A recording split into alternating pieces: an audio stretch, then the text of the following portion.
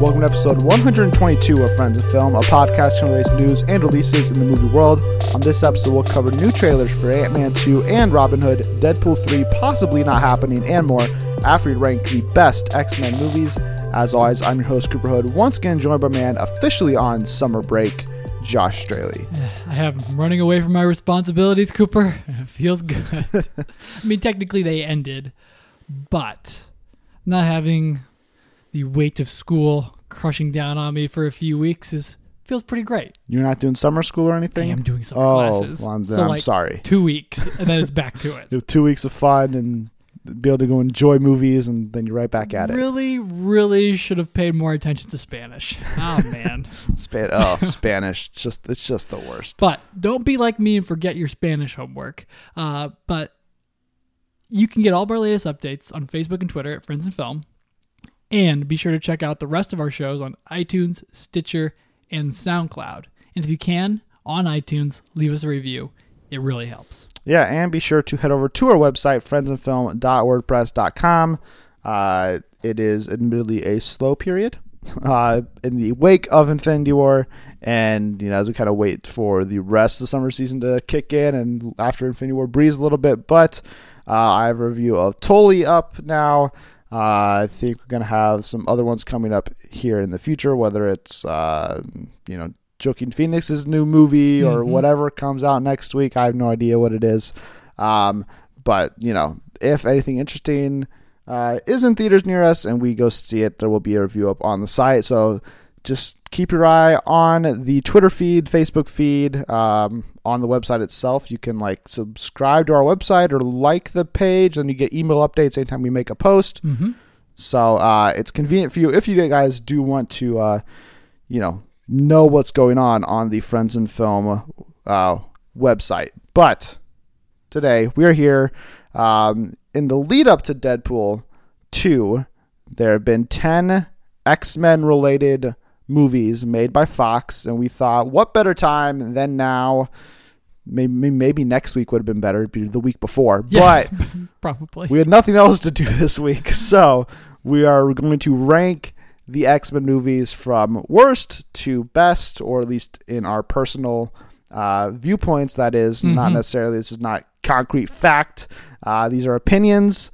But at the same time, the X-Men movies have had a very up and down road so far. And I feel like most people are in agreement of where the ups are and where the lows are. And then there's this in-between period where it's okay, good. Those were good movies. Right, where you could be like, oh, I have no strong emotions, but I had fun there. Yeah. Type of a thing. But the X-Men franchise as a whole, though, I think someone, I don't know who tweeted that. I'll give credit before this episode ends.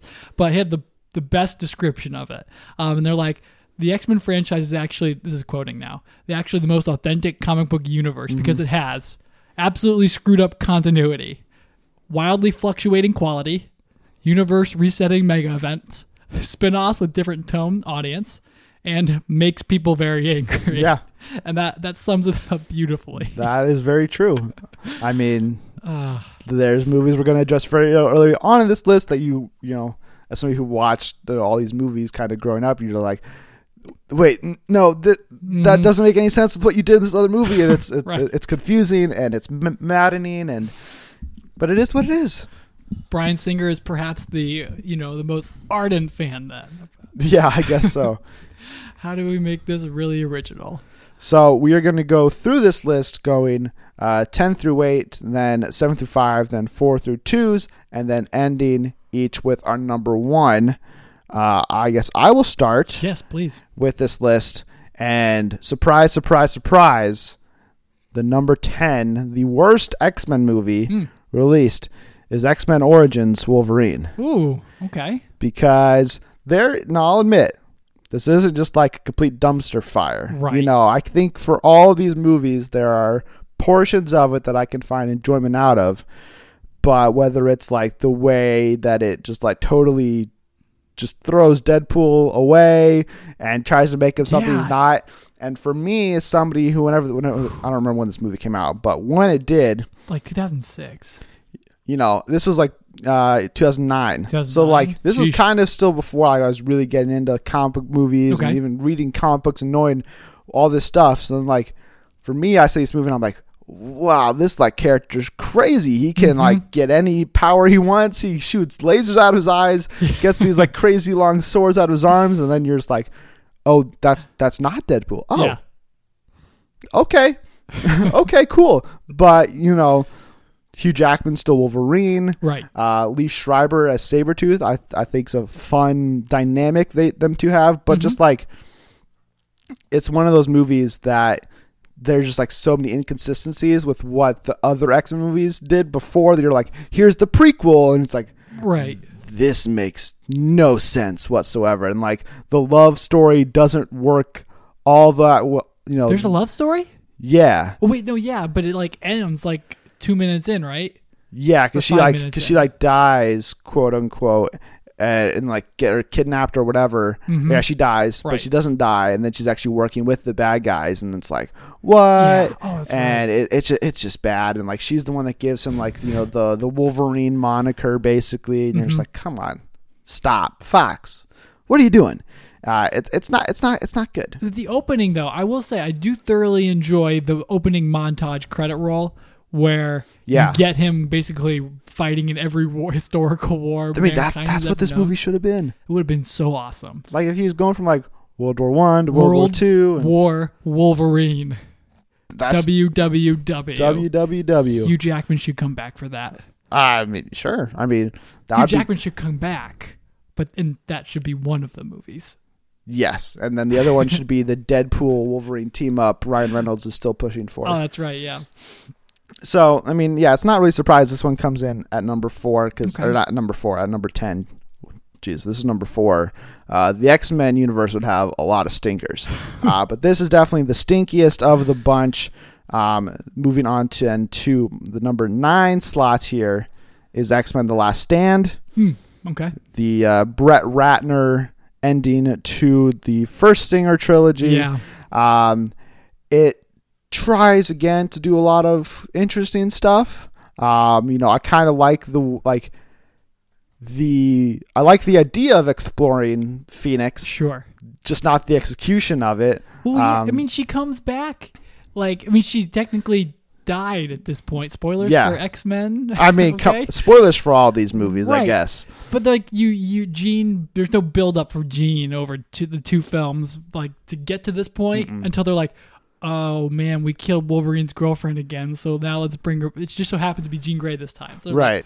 Yeah, and it's not done very well. I mean, I still think the heart of these X-Men movies are as Magneto that really shines, and then in this one they like are forced to team up for part of it, and it's like, oh, that's cool. But then like Jean Grey just like blows Yes. Professor X away, and you're like, wait, what? What's happening here?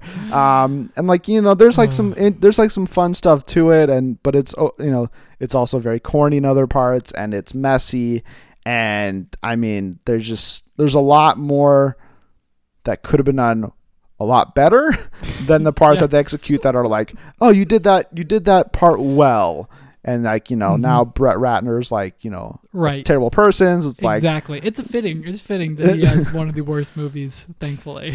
yeah, I guess that is true. We can And put that away.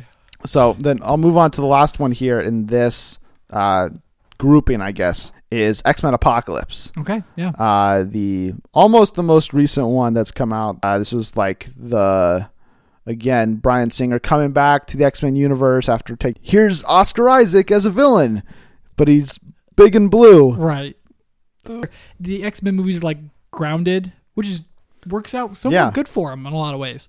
But this one's like, no, this does not work at all. And then it kind of like turns him into like Thanos almost. in a Yeah, lot of ways. they try to do a little Thanos thing, and then it's like my favorite part and favorite sarcastically is when he like arrives in like Egypt and he's like awakened again, and he just like puts his hand on the TV and he's like, I know everything now. And you're like, what? That's how we're gonna do this? Okay. And it's just like, you know, there's like all this like character stuff between like Quicksilver that's built up between like, hey, FYI, Magneto's your dad. Oh, okay, I'm gonna go tell him. Oh, Right. no, I'm not. And you're like, Pass. that's a whole subplot you just wasted in this movie, and it's just like, what are you guys doing here?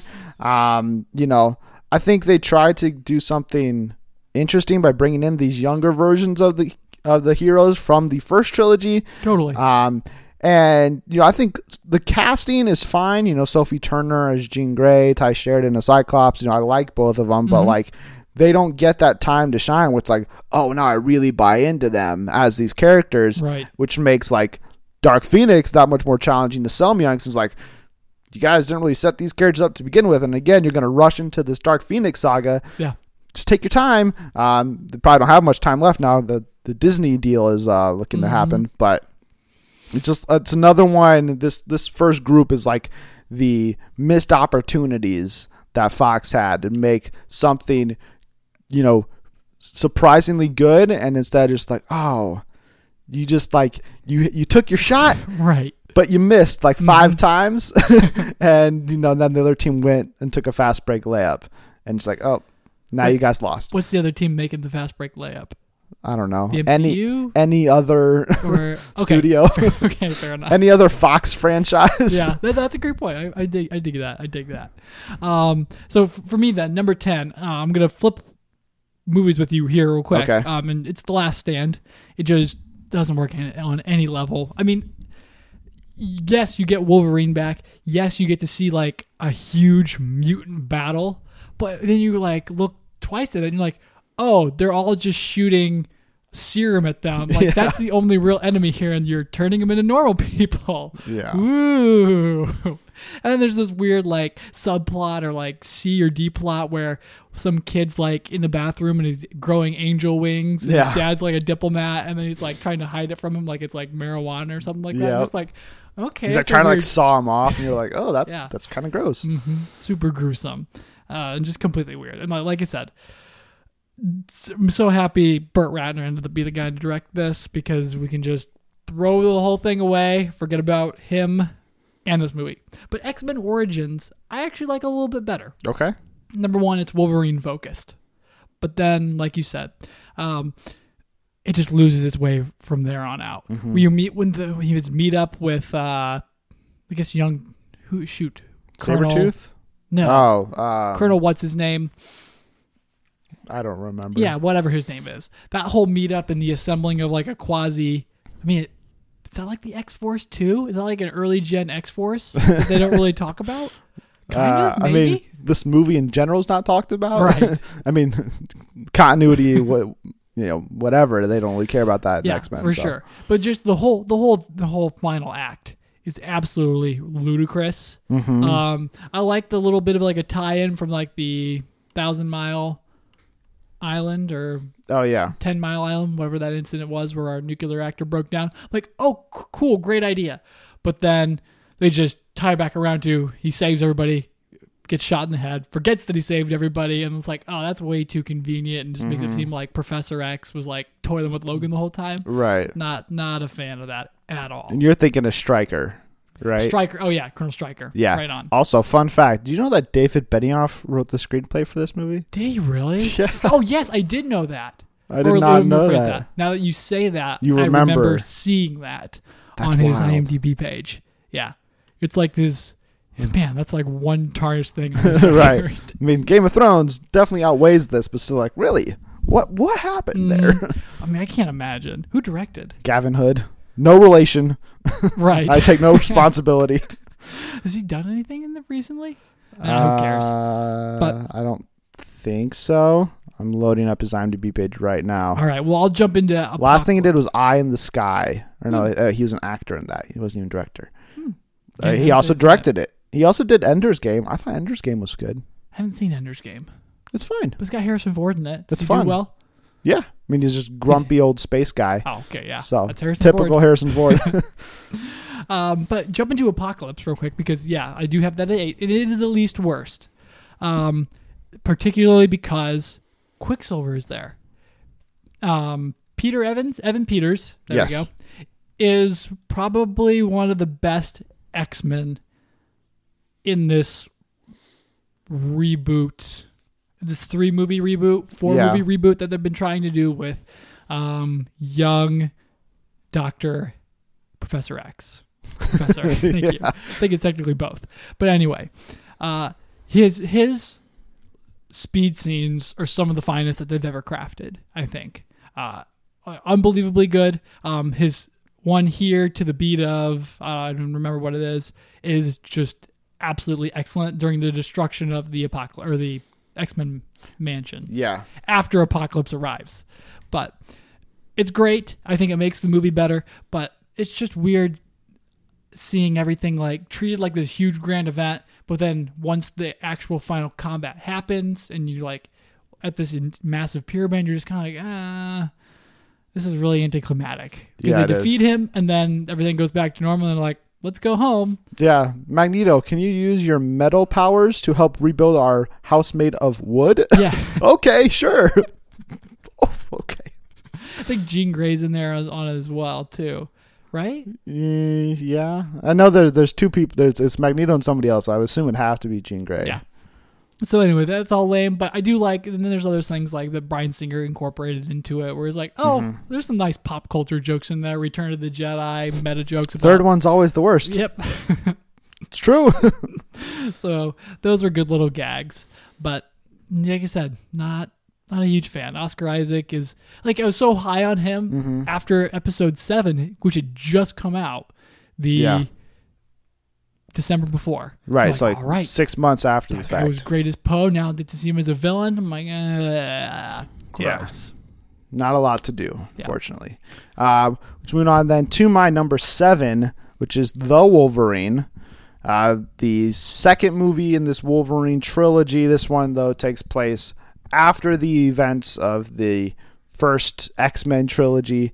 Directed by James Mangold. And it's like Hugh Jackman taking Wolverine overseas to Japan. He's like this bodyguard protector, fights a bunch of samurai, and this movie's lower on the list, and by that I mean it's in the lower half of the X-Men franchise because of that final act where it just goes just like ridiculous, and as Wolverine, he's lost his adamantium claws, and then and then like he has to go like fight that giant metal like Iron Man ripoff, and you're like, what's happening? Then there's that Viper chick that's like doing who knows what, and it's just like this movie is really just losing me. But all the stuff that leads up to that, it's the foundation of where you can see that Mangold and Jackman would go with Logan once they were able to do their own thing, because like it has that really nice character focused part for the first 2/3, and then it's just like Fox was like, hey, you need to have a big action sequence because we need to sell this movie on something. And like you get like that cool moment where like all of those arrows are being like shot at Wolverine, and he's just like, people are like trying to keep him down, and you just like they can't, and it's like, yeah, you can't stop Wolverine. And then it's like, oh, they do stop Wolverine. Okay, never mind. It's also got the train sequence too, though, which is like, I think still one of the best X-Men sequences in a long time. Yeah. I mean that sequence is great. I mean, even some of the training stuff. I mean, there's a lot of good stuff in this movie, but then it just like it fizzles out by the end, and you're just like, oh, okay, valiant effort, good job, good effort. You almost had it. Just couldn't quite stick the landing. Otherwise, this may be up this could have been a top 5 X-Men movie potentially. So then my number 6, right, just missing out on the top 5, is the very first one, the original X-Men movie. This one, it's before its time. It was before the superhero craze truly kicked off the way it is now. In the wake of the MCU doing, monstrous things on a yearly basis.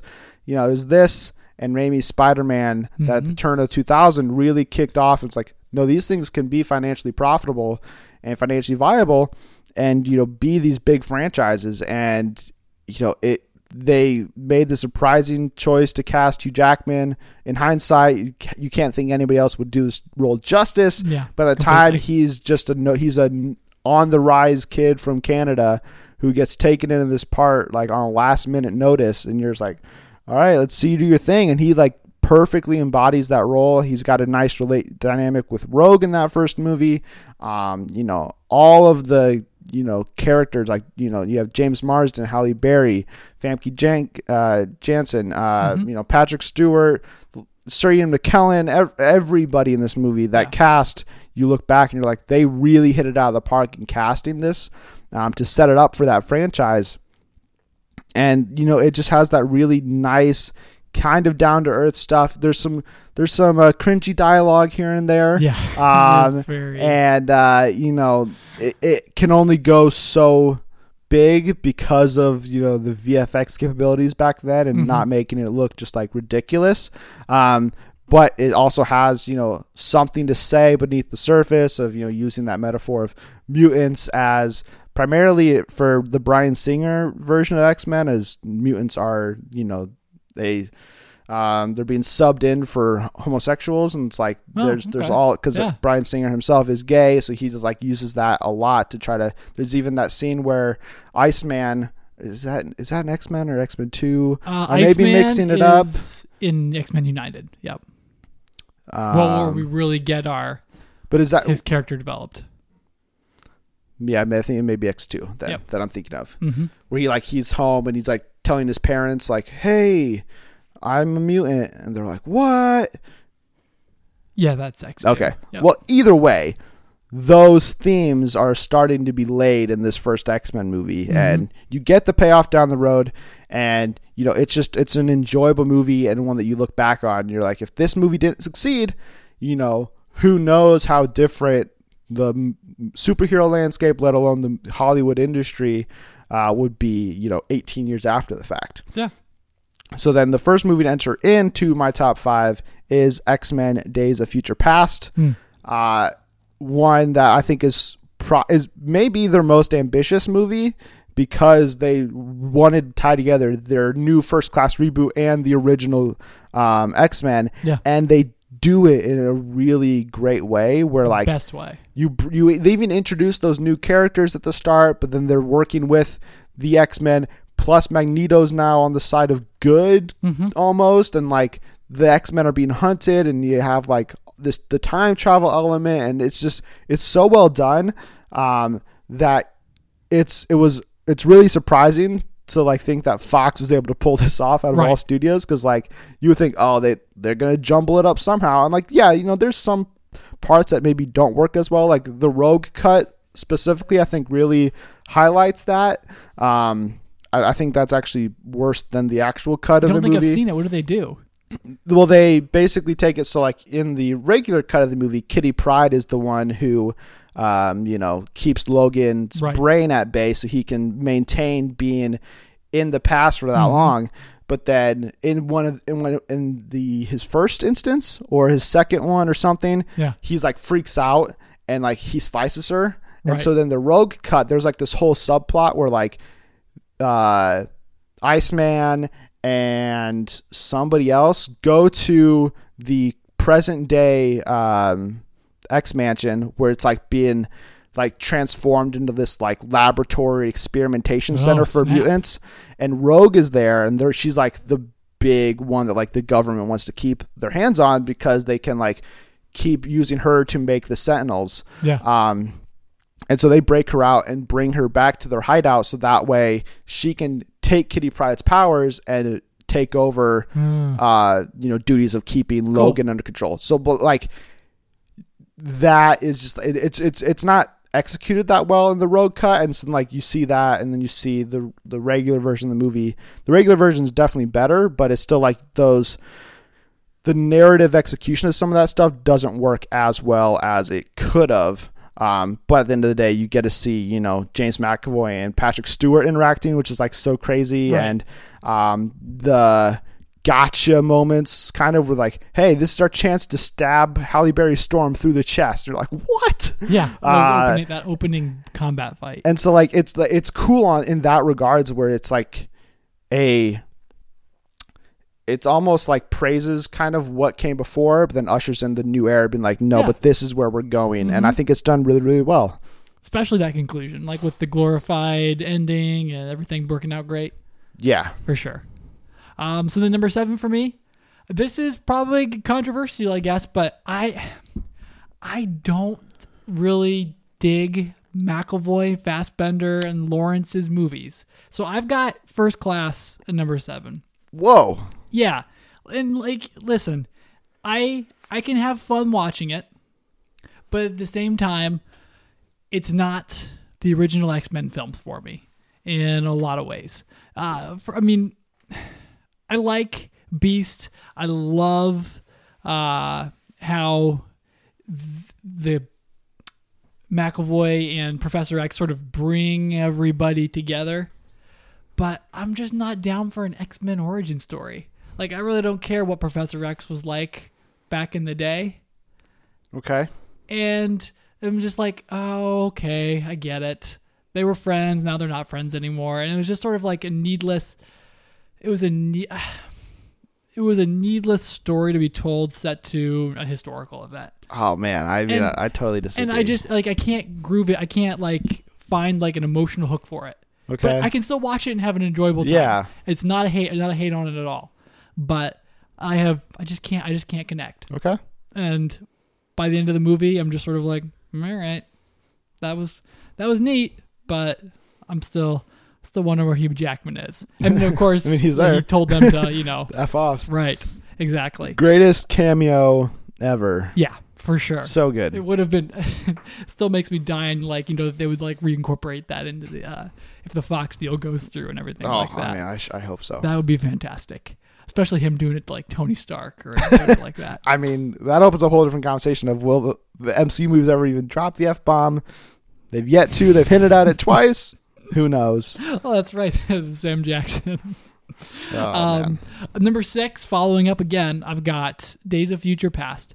I like this one a lot. Mm-hmm. It's my favorite of the James McAvoy, Fassbender prequel era, I guess, or whatever you would call it.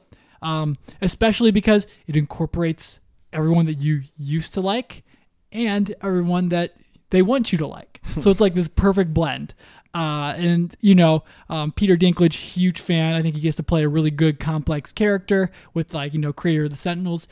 I love the sci-fi element to it that opens the movie and closes the movie. Yeah. That's really cool. Cause I'm like, oh yeah, X-Men in the future. That's what I'm all about. Especially the opening sequence of that film gets me, like, every time. Yeah, it's like the race against the clock. Like, we have to survive somehow, sort of thing. Yeah, but even, like, before that, just the opening narration. Oh, where you get the uncovering of the X symbol and the ashes of, like, some city in the future. I'm like, yeah, this is the kind of, like, superhero movie I live for. Yeah. And like you said, it's one of the more bold scripts that I think has ever been written, at least in terms of story ideas and continuity, not so much as what they assemble in the other parts, but it works out great. Like, you can watch this movie and understand it, and I think that makes it one of their better executed films. Yeah.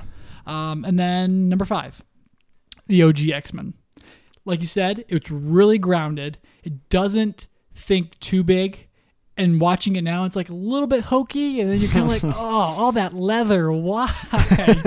It's, it hurts your eyes a little bit. Anything but that would have been really good. Just put the old X-Men suits on these guys, please. Because I don't know, like, it was like all like kind of like it was that 2000 punk goth. It's like, how do we do this in the modern day where, like, this movie takes place in, like, the semi-future, like, it doesn't take place in 2000, it takes place in, like, the very near future, but we have to kind of honor what came, like, the comics and source material, but we can't make it too crazy because at that time it's like, well, would people buy this sort of a thing? Yeah. So, like, all right, all black leather, that's what you got. And it's like sort of like they're trying to be like a spiritual ancestor to the Matrix a little bit too. Yeah. But I just really don't think you can beat the opening. I mean, you can, they do, but the opening with Logan just being a loner in northern reaches of Canada. I think he's in Canada in this one. I think so. Yeah. But you said Hugh Jackman. Or he's not Canada. He's not from Canadian. Australia. I wanted to correct you on that. Thank you. But I like that attitude of him as like a loner, and then him rescuing Rogue in the opening, and then that really great fight sequence. I think that's excellent. So then that brings us to our number 4, or my number 4, which is X2, which, going back to what I was mistakenly saying about the first X-Men, I'd really like that scene with Iceman where he's like, coming out to his parents and, in quotes of like, hey, I'm a mutant. I'm not at this like prep school. I'm at this school that's teaching me how to control my powers that I can, and he like freezes his mom's tea or something. They're like, what? Yeah. What's happening? And it's like, then like his brother is just like so like disgusted that like he just like storms out of the room, but like his parents is like, well, are you sure you're a mutant? And you're like, oh, like, and like Right. those are the moments where like we don't get a lot of those sort of political or socially relevant kind of themes in these bigger movies outside of maybe like Black Panther or like Wonder Woman, were like, and even though they're touching on something that's completely different than sexuality, Mm-hmm. And I think that Singer does a really good job doing all this without making it so heavy-handed where you're like, oh, okay, I know what they're doing, Right. and like even besides that, it's the growth of all these characters. It's the exploration more of Logan's past, Mm-hmm. which is done in a really cool way with like the dream nightmare flashes, and we get the Jean Grey sacrifice at the end, and we get more of her and more of Cyclops, and it's again more of that war of like humans. Can we trust them or can we not? Should we work with them or should we try to kill them and wipe them out, or at least control them in some ways? Yeah. And I think X2 just does a really good job of, taking what the first X-Men movie did and going a little bigger, but not so crazy that it's like, whoa, you just like jumped the gun and you went from, X-Men or to what you would think like X8 would be. They made that Right. nice little jump, brought in more characters, built out the X-Mansion, Xavier School for the Gifted more, and, gave us more of these characters, more a better story, better execution, and all around just a little bit better of a movie than what we got the first time around. Yeah. And like that's a really great thing, like a point you're making about Singer's script too, is, and like the beauty of that is that's why Gifted is such a good series, I think, too, is because it explores that. It's taken those threads that he set up there. It's like, because like, what if, that's what the X-Men are. They're an allegory for underrepresented people, or, minorities Yeah. of any kind, really, in a lot of ways. And like you said, especially people that are gay. So that's really, really cool. And seeing that kind of like drawn out in, we're not talking about TV right now, but just Right. the essence of that is really good. Yeah, it's nice to see that, like, the X-Men and Fox and Singer, they were able to not only adapt the characters in most instances, but they were also able to bring the themes of the original comics to life, in a very, in a way that wasn't so on the nose. You're like, okay, this is just like, this is what you're trying to do. It's like, no, look, this is like a big fun popcorn movie. But then like if you dig deeper, then you see like what else it actually is trying to be. And I think on those aspects it really succeeds, which brings to my number 3, Deadpool. Ryan Reynolds' foul-mouthed hero comes in at 3 because I think it's a very different movie. You understand after seeing it why Ryan pushed for like 12 or 13 years in development to be like, no, listen, we need to make this movie this way. And Fox like, but can we do it PG-13? No, it has to be R. Well, we're not doing it until the test footage leaks and you see, oh, this is what they're going for, and people lose their minds, and the movie breaks all sorts of box office records for R-rated movies. And just like Ryan Reynolds, as he is as perfect as Deadpool as Hugh Jackman is as Wolverine. Yep. Maybe even more so because his comedic ability, his comedic mind is so Deadpool that I can't think of anybody else who'd be able to do that justice. Donald Glover looked like he was going to give it a great shot on TV. Yeah. But in terms of a live action, big screen, Wade Wilson, I think, we got insanely lucky with Ryan, and the fact that he's able to do this movie after being in Origins and coming back from that and doing a proper version of Deadpool and really hitting out of the park with having a grounded, character-focused piece on a smaller budgeted movie that still has the insane violence, the insane jokes, But it's really just a movie about a guy trying to save his girl, and you're like, okay, cool. Like, I understand those stakes. It's not like, Deadpool, hurry, the world's gonna explode. Right. You have to stop it. And it's like, Yeah. what? No, that's not a Deadpool thing. That's an X-Men thing.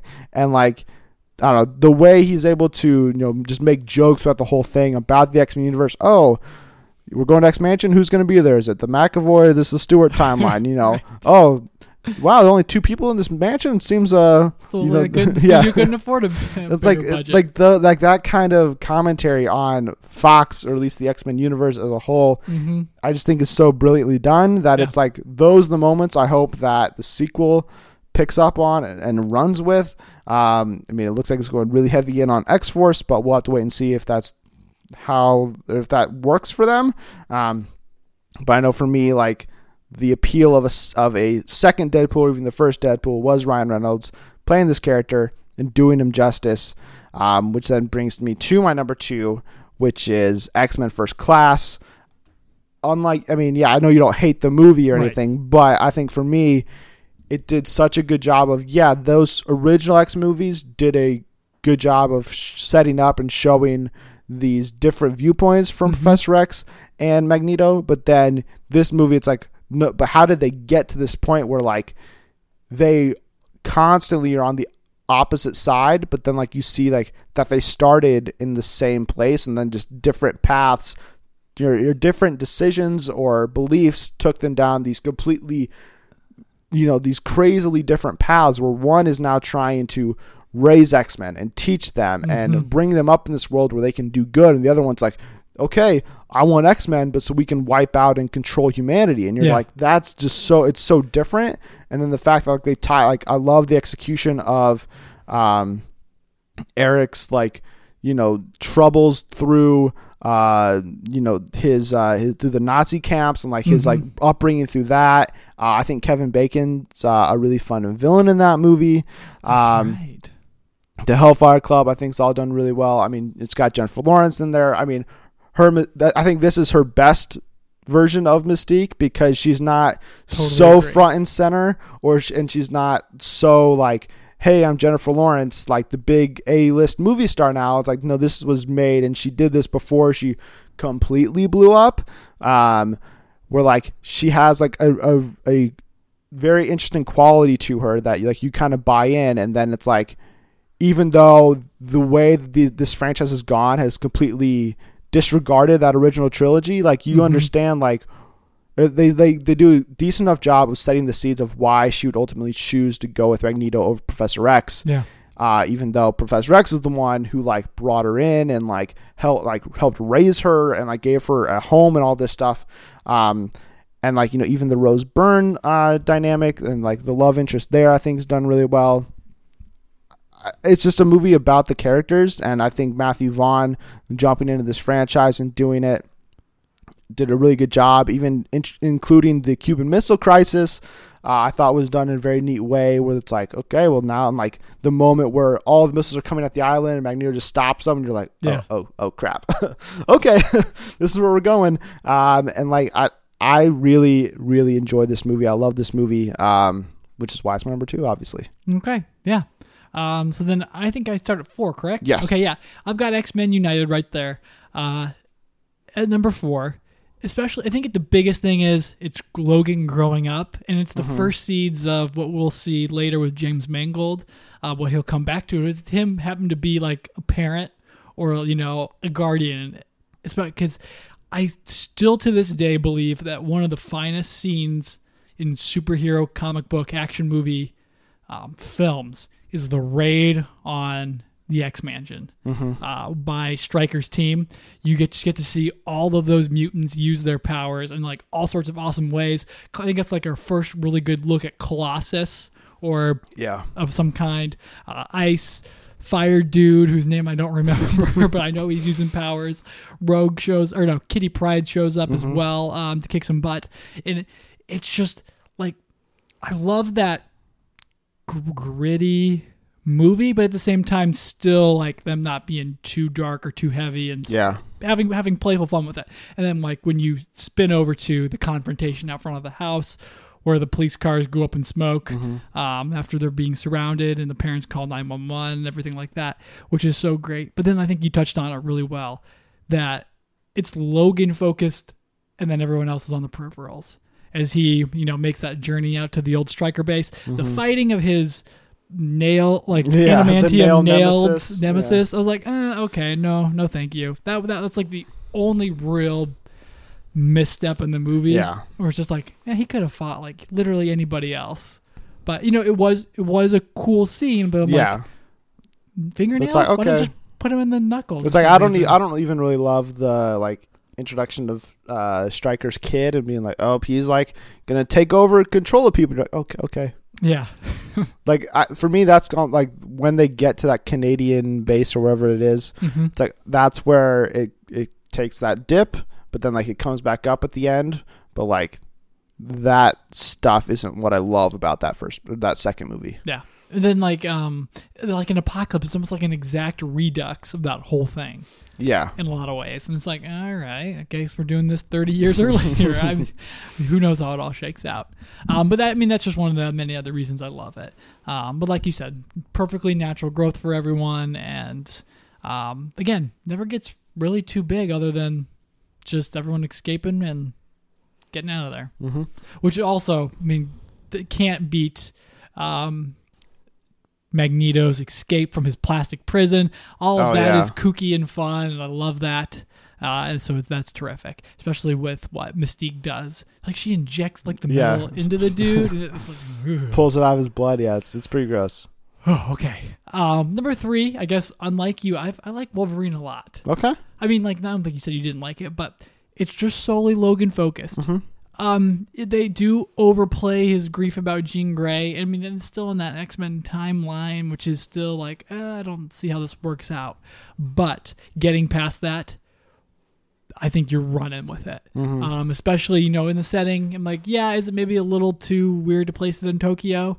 I don't know, but I think it fits out naturally. Yeah. Didn't hate the adamantium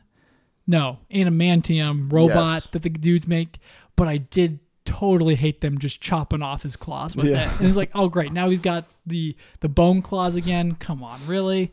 Not a fan of that. But like again, the train scene, excellent. And all of the combat, fighting around the samurais or the warriors with the swords and then the guns and everything like that, really epic. But I love it for what it sets up, especially James Mangold's character, the character development with Logan. Yeah. Because it plays right into what he'll do with Logan, the movie.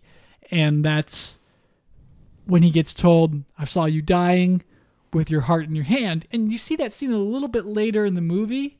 Yeah. As he claws out the thing that makes him weak.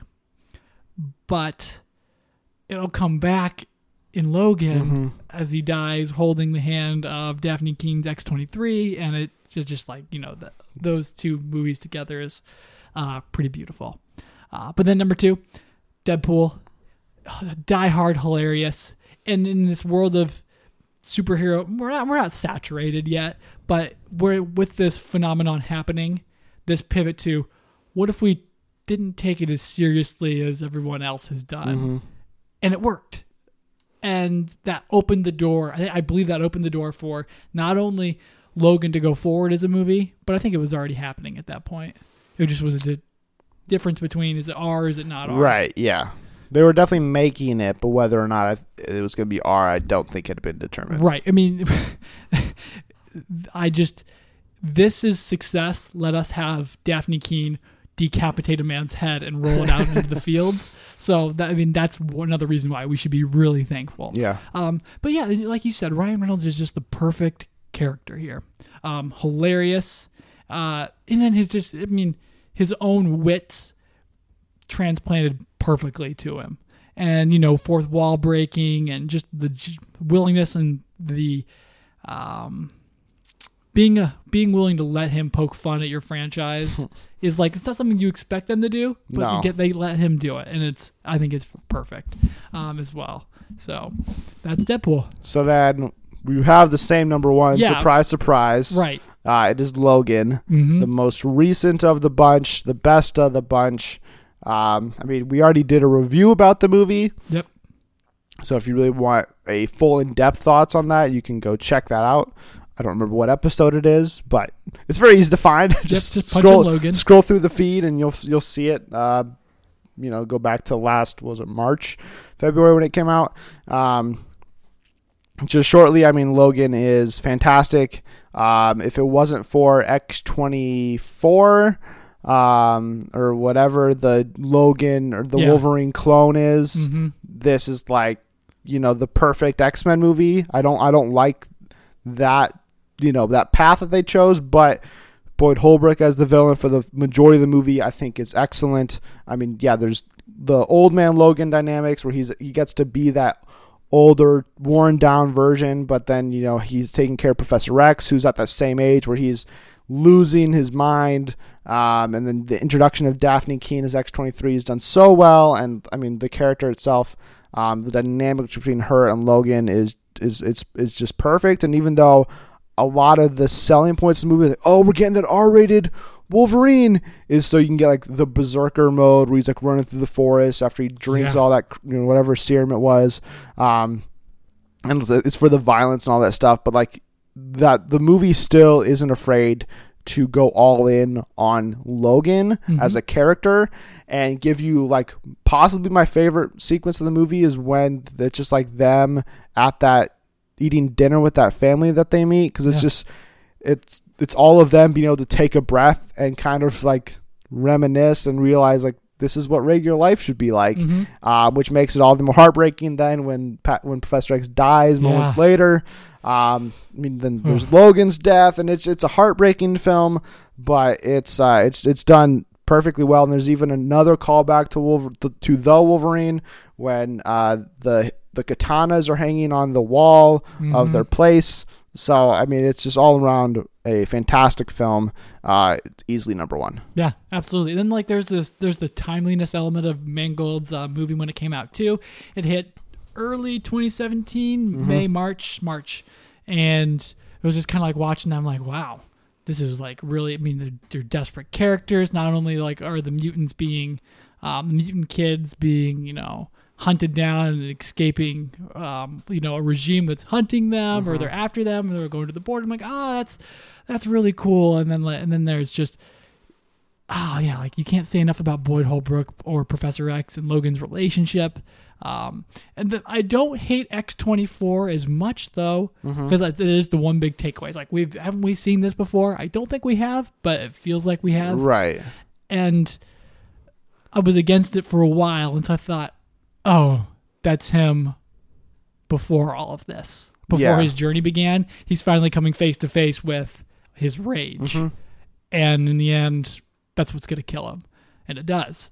But again, that ending scene of him passing away is still, burned in my mind, of him saying those words, so this is what it feels like. Yeah. And then he dies. And I was just like, oh man, that is so crazy. But that, holding his heart in his hand, has finally, cared about something enough to protect it for as long as he had, which is Daphne Keene's X-23, made from his genetics, I guess. Yeah. Yeah.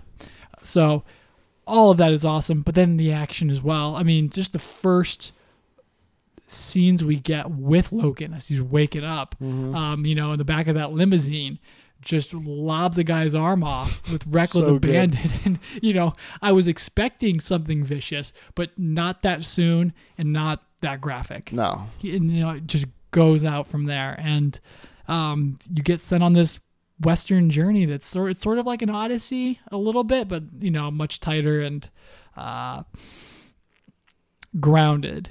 And I will always think fondly on that movie. So. Yeah, I mean, it also looks great, whether it's the regular version or the black and white version. Oh yeah, the noir is perfect. Yeah, the noir version of Logan is surprisingly even better, because it makes you kind of forget about everything else and just look at the character and the story. And hats off to everybody involved. Yeah, you pay attention to, like, you get to see how well James Mangold and his team craft like light in that. Yeah. So especially in that opening room sequence with Logan, come with the light streaming through the blinds and where it hits, you're like, oh, this was just so well Yeah, done. it And really is. shaded.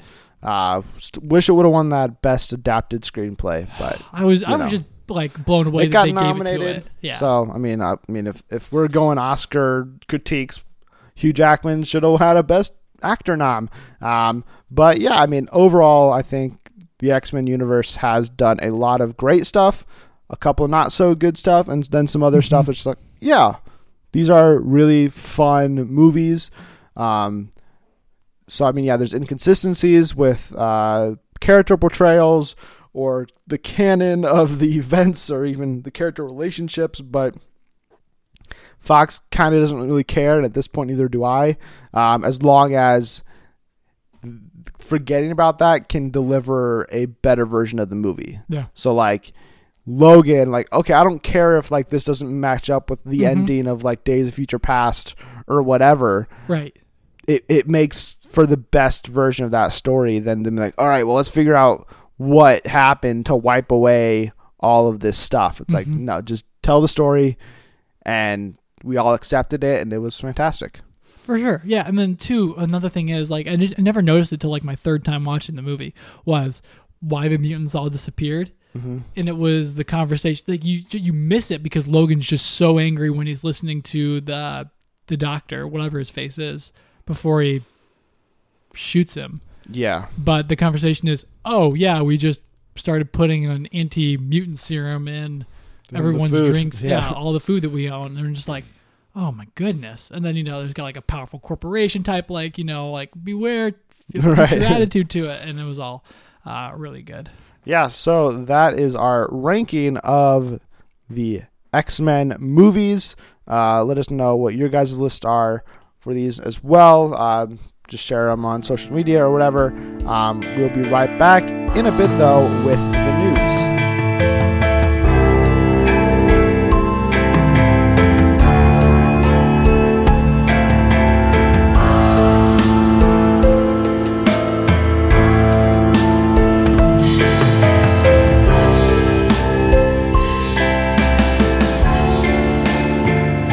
And we're back with the news, and as always, we're going to start with Ticket or Skip It, where we watch a trailer and decide whether or not, based on this trailer, we will buy a ticket for this movie or skip it. First up, we have the second trailer for Ant-Man and the Wasp. This one, for me, is a ticket. I'm already sold on this movie, but the trailer is also, I thought, was very well done. It really focuses in on Wasp, which I think is a very smart move, and she looks like she's absolutely going to steal the show. The car fight scene where she's shrinking and going out windows and come back through is I think very, very cool action, as well as when they're like driving the car. We saw it in the first trailer, but then when they go small, then they go big and pop the other car over. Wasp, everything about her, I'm just loving from these trailers. And then just overall, from a superhero movie or MCU standpoint, it also looks like it is going to be kind of that nice palate cleanser. Like Infinity War left a lot of people devastated and crushed, and now it's like, hey, 2 months from now though, come back to the movies.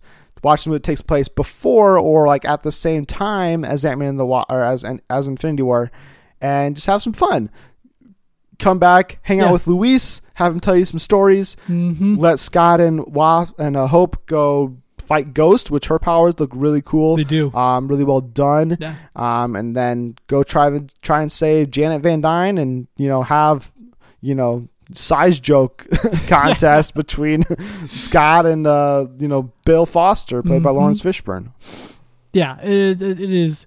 That comedy may not grow old on me very well, but in the moment it works really good. But I'm gonna take it too for this, like especially because as the trailer says, I want to rock right now along with these people. It's got the this loose vibe to it that I really dig from Guardians, that was followed by Thor Ragnarok, and just nothing seems too crazy right now.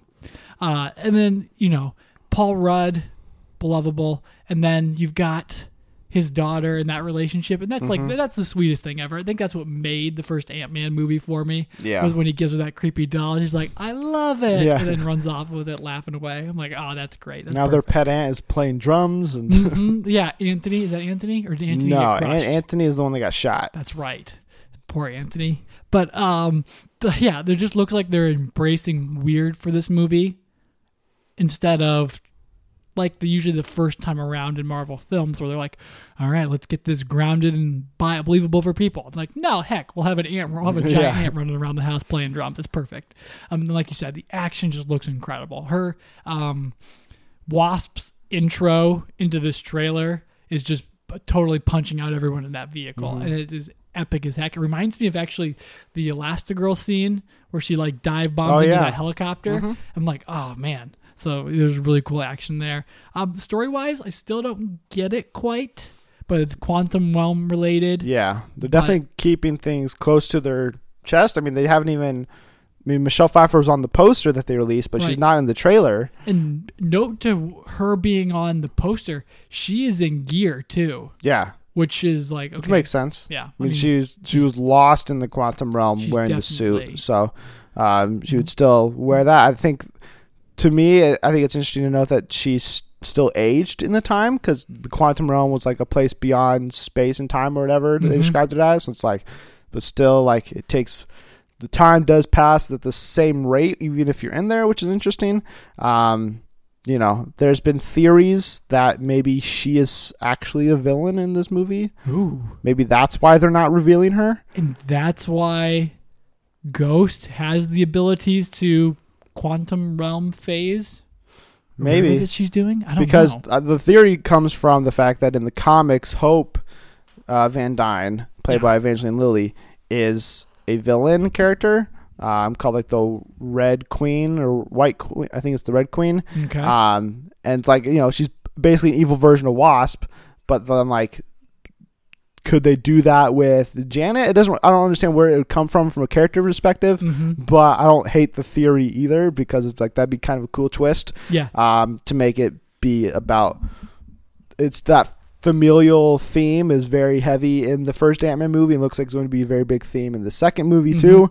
So it makes sense to me if they found a way to tie that in, but do we need it? Probably not. Yeah. If anything, I think the twist would be that Bill Foster is Ghost's father. Ooh. But we'll have to wait and see if that's the case or not. We also got our second trailer for Teen Titans Go to the Movies. Josh. Yes. Is this a ticket as well? Oh yeah, that's like 2 tickets because that's probably what I'll end up seeing. This is DC's Deadpool moment. Even though Slade swears even in this trailer 1,000 times he is not Deadpool. But man, this is just so funny. Will Arnett's such a great voice actor. I'm glad that they brought him over to voice Slade. But just like this whole cast is so funny. They're having fun with it. They're like, why is everybody getting a movie? Why are the Guardians of the Galaxy getting a movie before another Batman and Robin comes out? Or, all of these other arguably more beloved DC characters. Yeah. There's the self-referential, did they make a Green Lantern movie? Yes, they did, but we don't talk about that. They're allowed to have fun with this, and I think it's perfect. Like Lil Yachty's playing Green Lantern. Nick Cage is supposedly voicing Superman, so he's getting his time as his lifelong dream, the Man of Steel. Jimmy Kimmel, though, is allegedly he is Batman. So we'll see how that pops up. And there's even digs at Disney's Guardians of the Galaxy go with what do you want to do? Have a dance off to fight me? It's just I'm here for it like 1,000%. It looks like it's just going to be a light movie where you can just laugh your way through, especially for people that track comic book movies as close as we do. Yeah, I will also give this a ticket. I think looks funny. It had a different humor than the first trailer did. Where the first one's like, "Hey, we're gonna end it on a 30-second fart joke." It's like, right.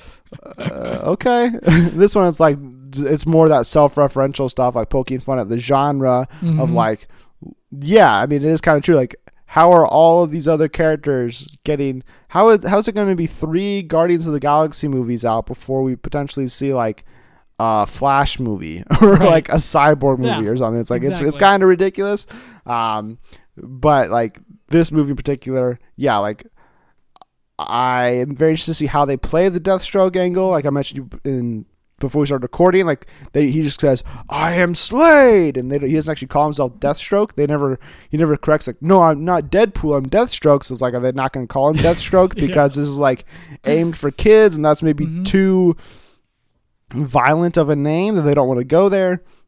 Even if that is the case, I don't really care. I mean, Deadpool too. I mean, they're saying that in there. I don't know. So it was just like that. It's just weird. Like he never goes like, "I'm Slade Wilson." It's like, no, I'm Deathstroke. It's like, so it's like, why change it up there? Nah, I'm pretty sure you're Deadpool.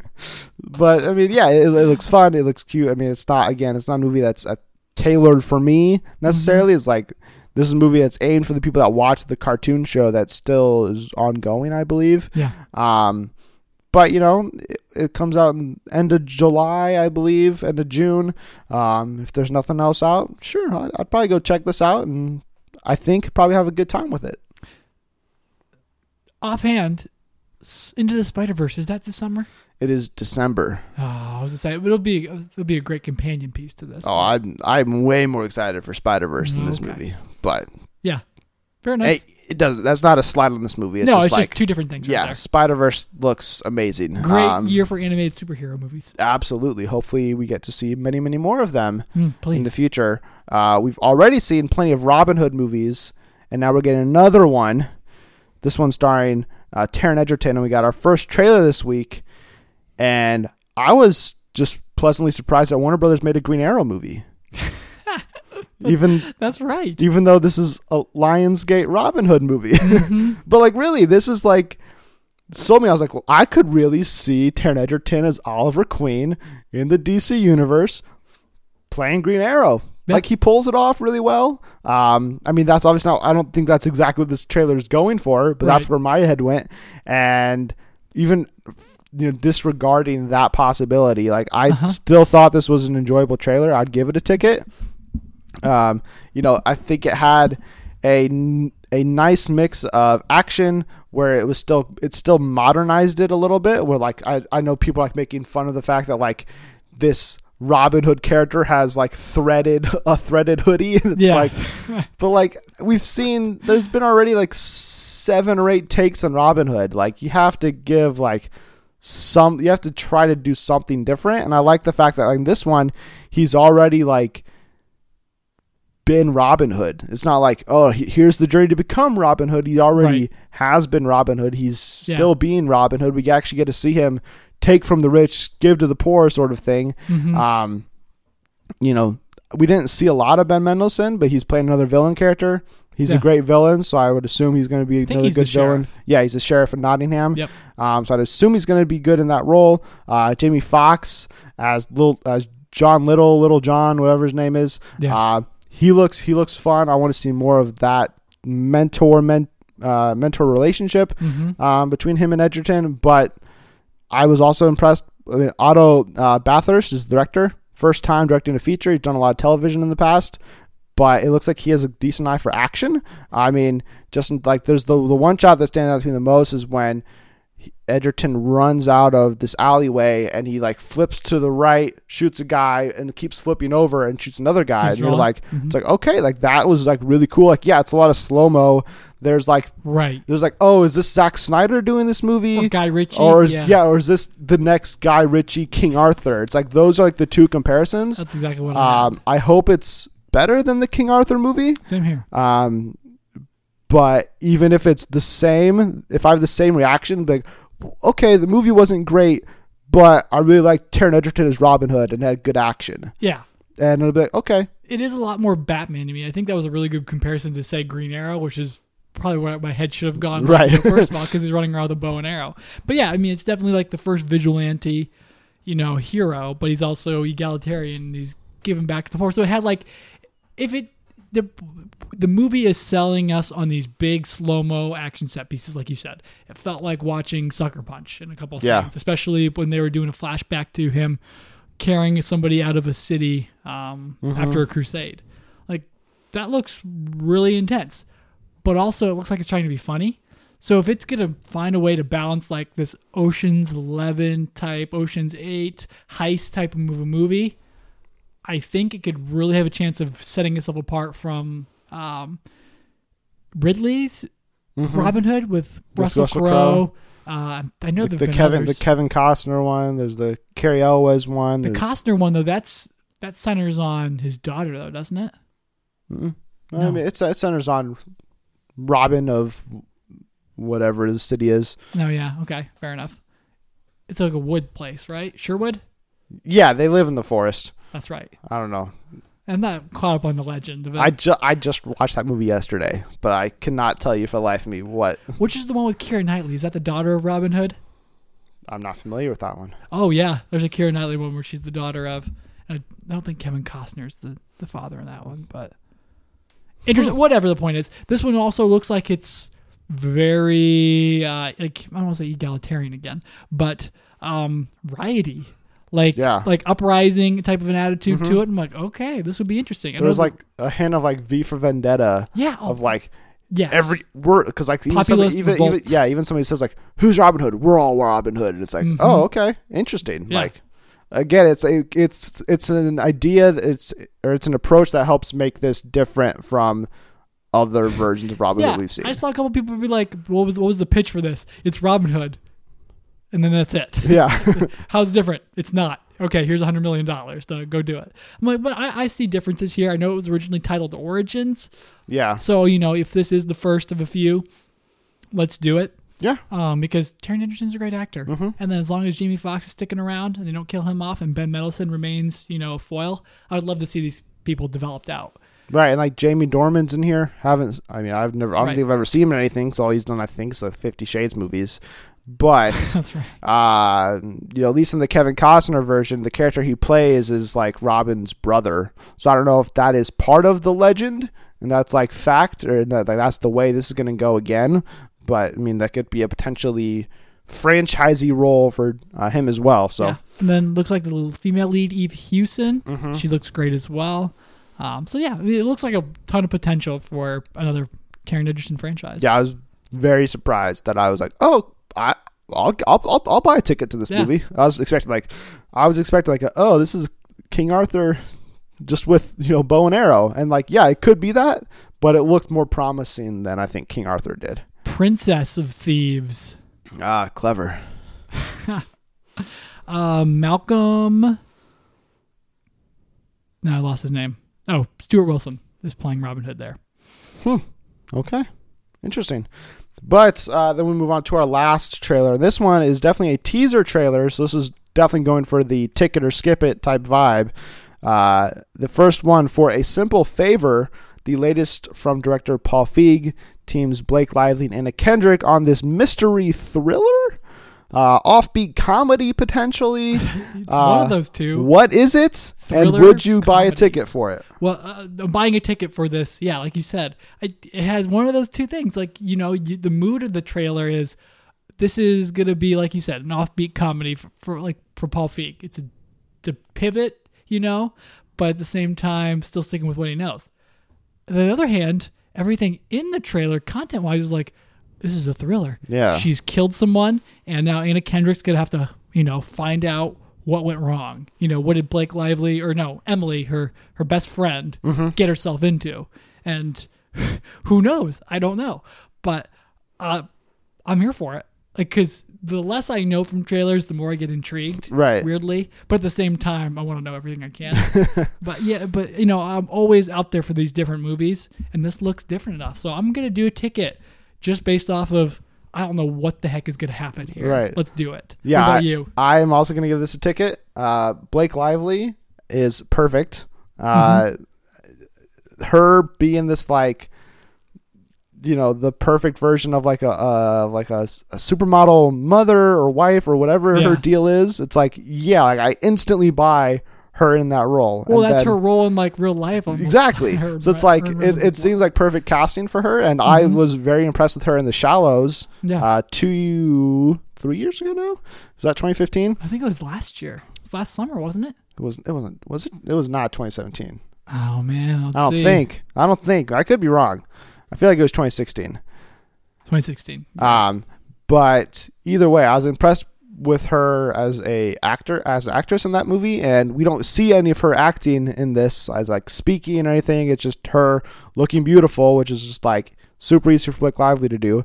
But then like there's a shot in this trailer that was like, okay, I'm buying a ticket because of this, where she's like walking around in like what instantly to me read as like a assassin clothing, where she's like all blacked out in her like her black, diamond studded high heels, and she's got a gun, and I'm like, is that what this movie's gonna be like? Is this like, because like everybody's like, I feel like it ends with Anna Kendrick saying like, Emily's been missing for 5 days, and I've come to realize I don't know her as well as I thought I did. Yeah. And like, is that what this movie is going to be? Where like she's gone because she's been like kidnapped on a mission, or she's been taken hostage, or like something, and like she's actually this like assassin, which would be like so interesting. It'd be like The Accountant kind of.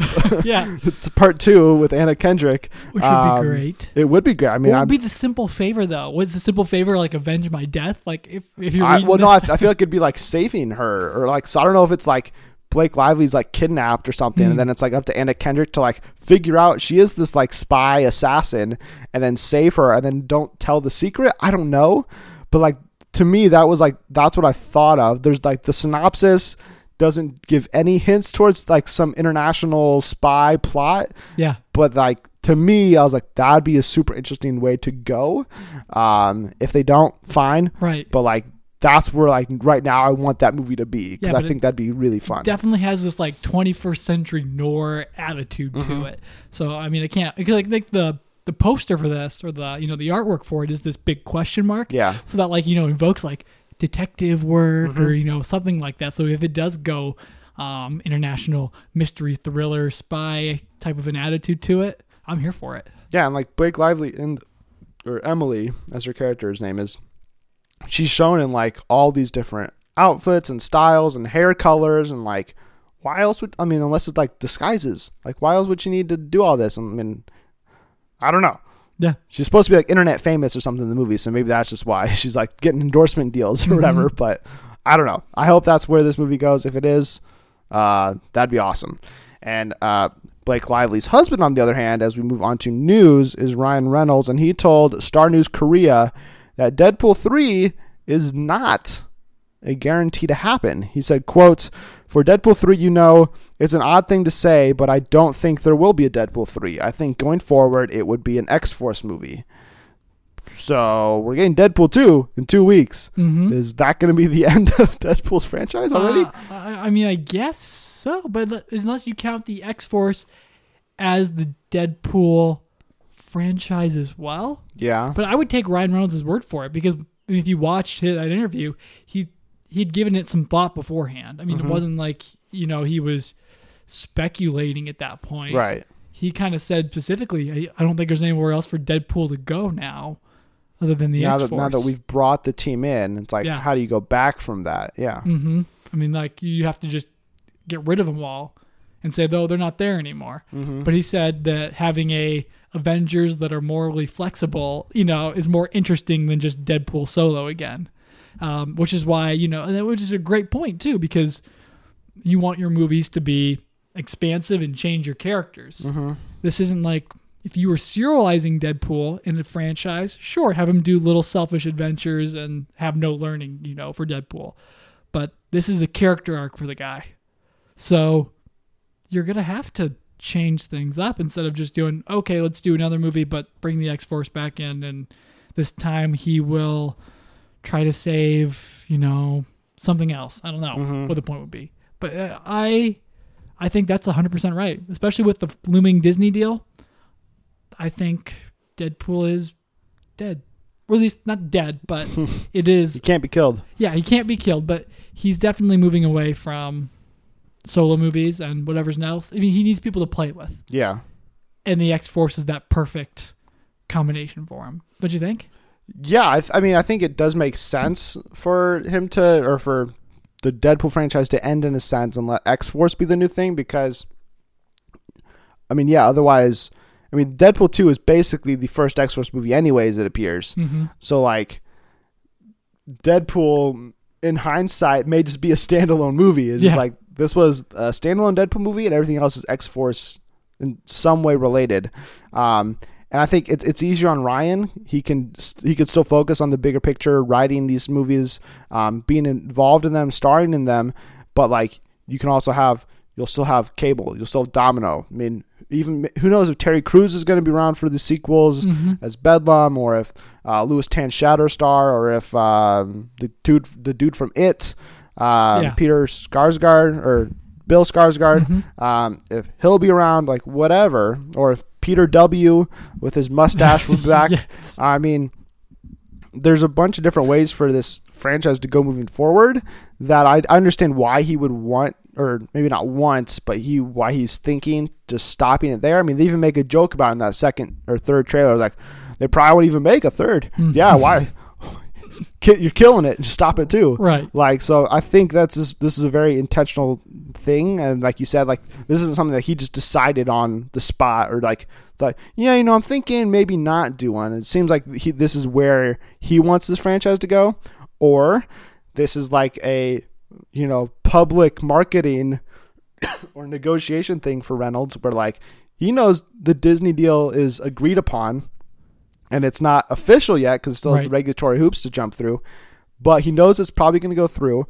And his bosses, he doesn't know what version they're going to want. Will they let him do the hard R Deadpool, or would they be like, no, we need to scale you back to PG-13? And if that's the case, then yeah, X-Force could probably be done PG-13. Probably, I guess. But I mean, would it still be as punchy? I mean... Yeah, I don't know, but like, which is the point. It would.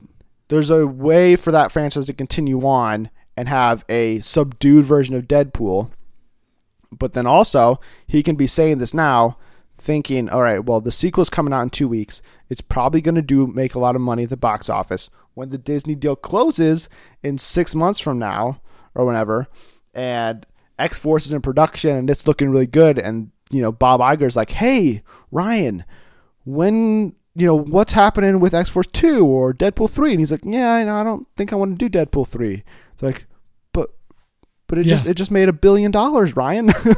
And he's like, well, I need to, if I do it, I'll have to do it my way. And they're like, oh, we'll let you do it our. And he's like, okay, cool. So this could just be like a negotiating tactic by Reynolds too. Yeah, just being like, supposedly, hey, just in case, new bosses are coming in. I'm going to be under new management soon.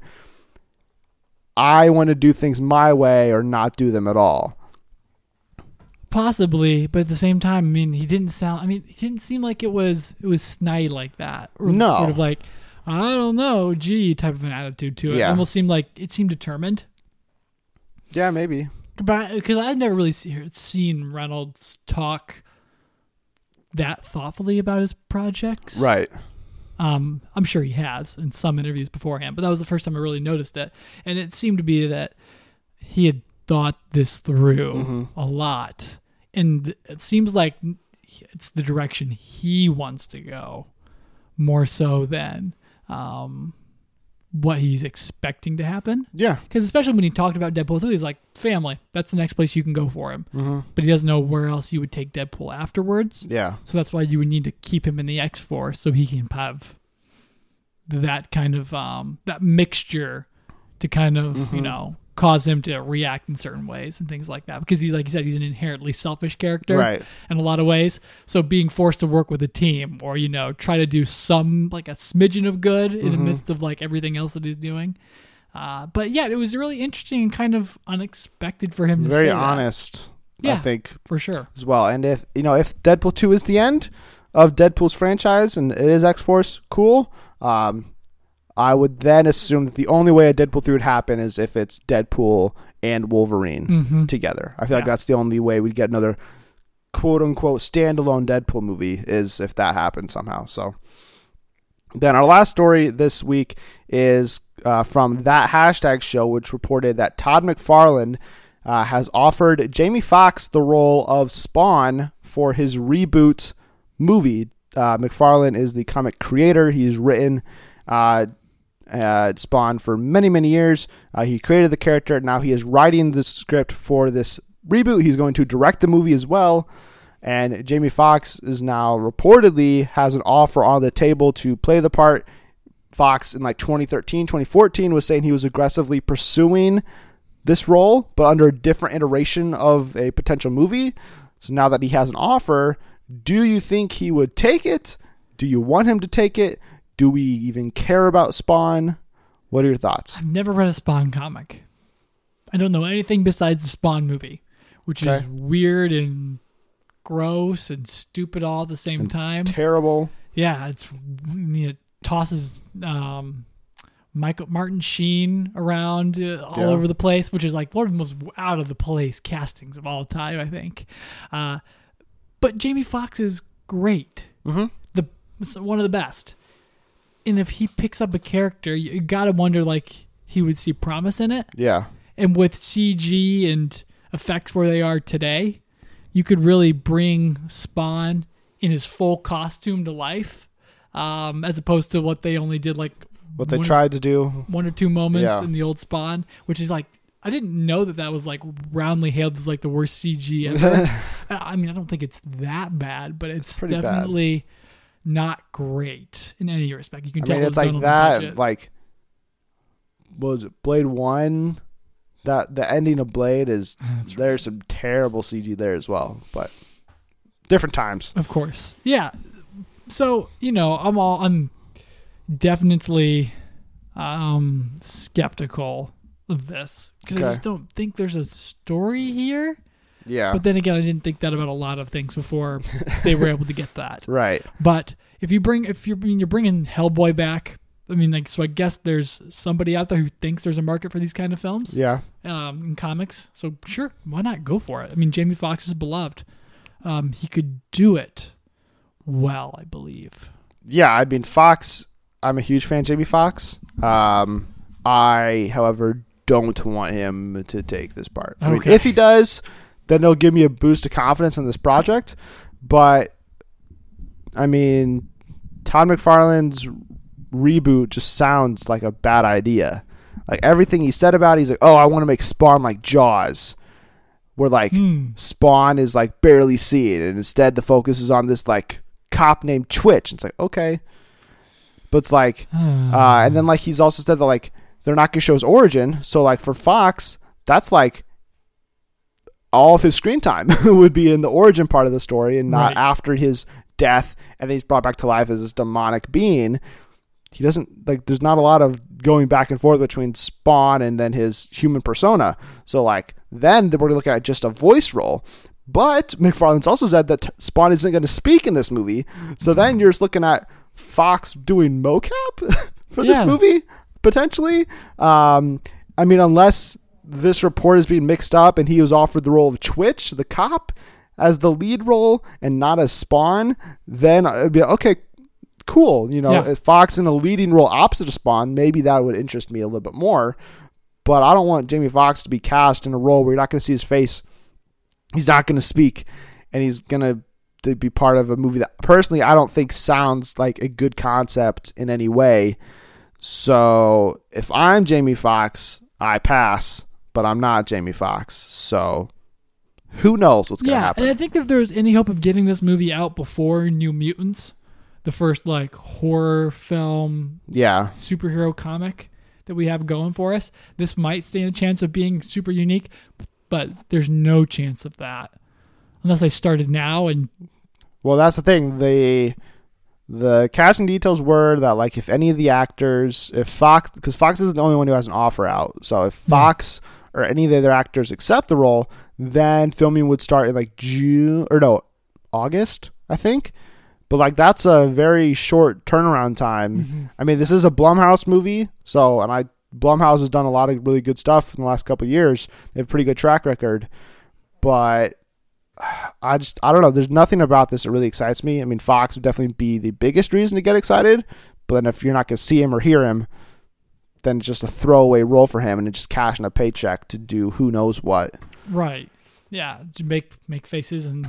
Yeah, I guess. So that's all we have for the news this week. Very loud on news, which is why we did a longer start of the show. We did the list to kind of beef us up a little bit. Next week, again, nothing really coming out. So we don't know what we're going to be doing. We may be doing a episode with Colton of our favorite movie experiences of all time. That could be a fun one. But, if that doesn't work out, maybe we'll do a retro review.